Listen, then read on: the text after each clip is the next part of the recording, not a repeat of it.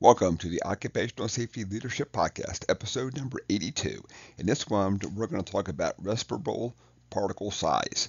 Um, Lungs are a fantastic invention, of course. They're part of the whole gas exchange system, oxygen, and of course, then it gets rid of the carbon dioxide and other things that our body is making as we're breathing and exercising and just everyday life.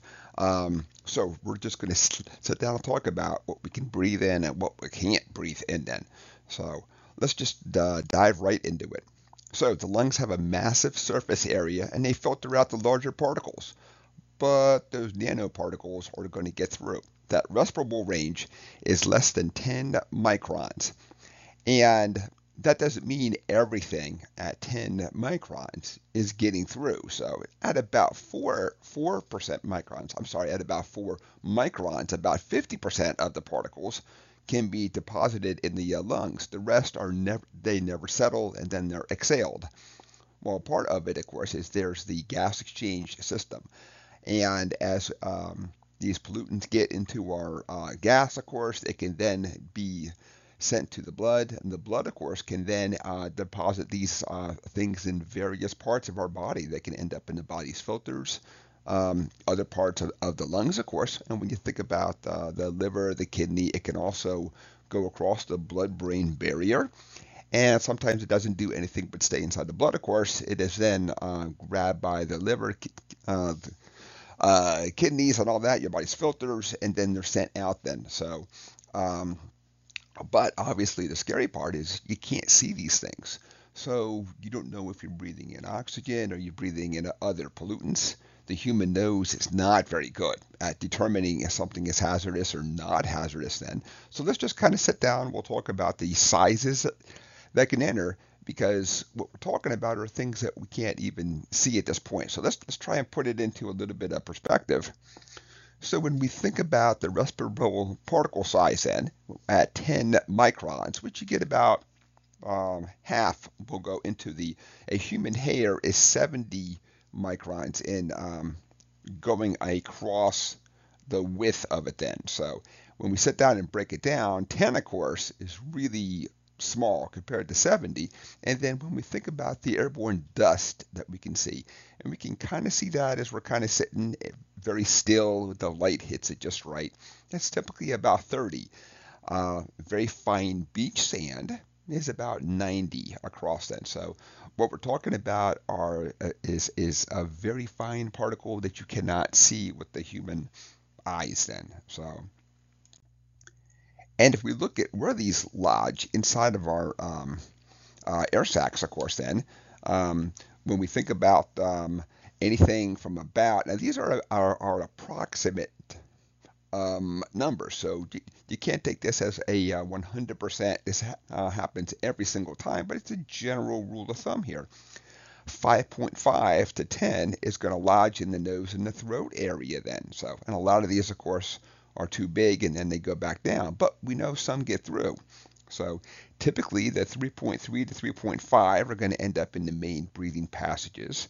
As the lungs kind of get, as the air passages get smaller, we have the 2 to the 3.3 end up in the smaller ones, smaller breathing passages. 1 to about 2 end up in the bronchial, and the air sacs at about zero point 0.3 to about 1. So this is kind of when we talk about PM10, particulate matter 10. So I was talking about 10 microns then.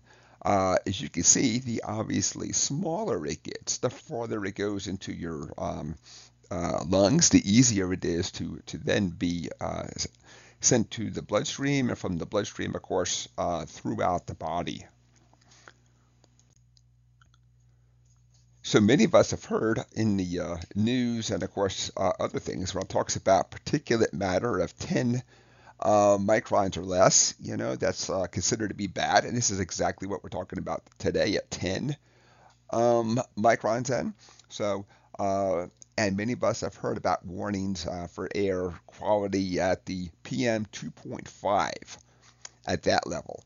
And that's, of course, 2.5 microns then. So at that level, we know that most of it at that is going to enter our lungs, and there's of course obviously that uh, very big possibility it ends up in the blood. From the blood, of course, it goes throughout the body.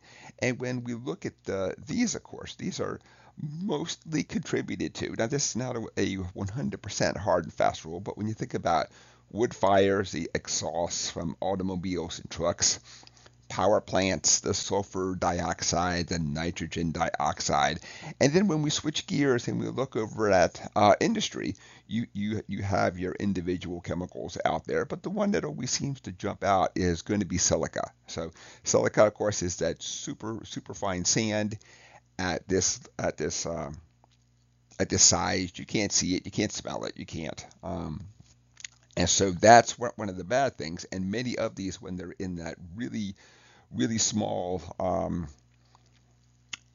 size, they kind of almost look like in the form of like silica and asbestos and all that. There's almost like a little hook on it, like a little barb, like a fishing hook then. So, and of course, I'm not talking about like a real big prominent J, but when you kind of think about how like a fishing hook can have like a little barb on there, so it does a very good job of binding right to things because it's doing exactly what it's supposed to do. I mean, it's actually trying to bind to things then.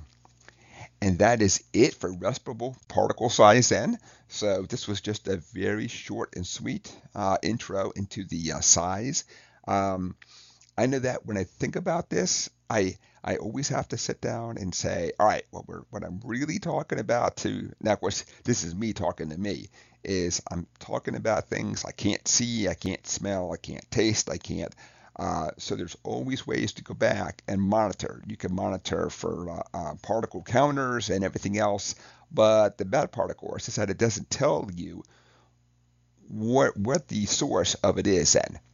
So is it from truck exhaust? Is it from other things? Now you can get yourself some really fancy particle counters, but you can also have everyday dirt, dust, and pollen out there too. So it makes it really hard to sit down and protect yourself against these particles. So episode number 82 is done. Thank you so much for joining me today. My name is Dr. David Ayers. Thank you and have a safe day.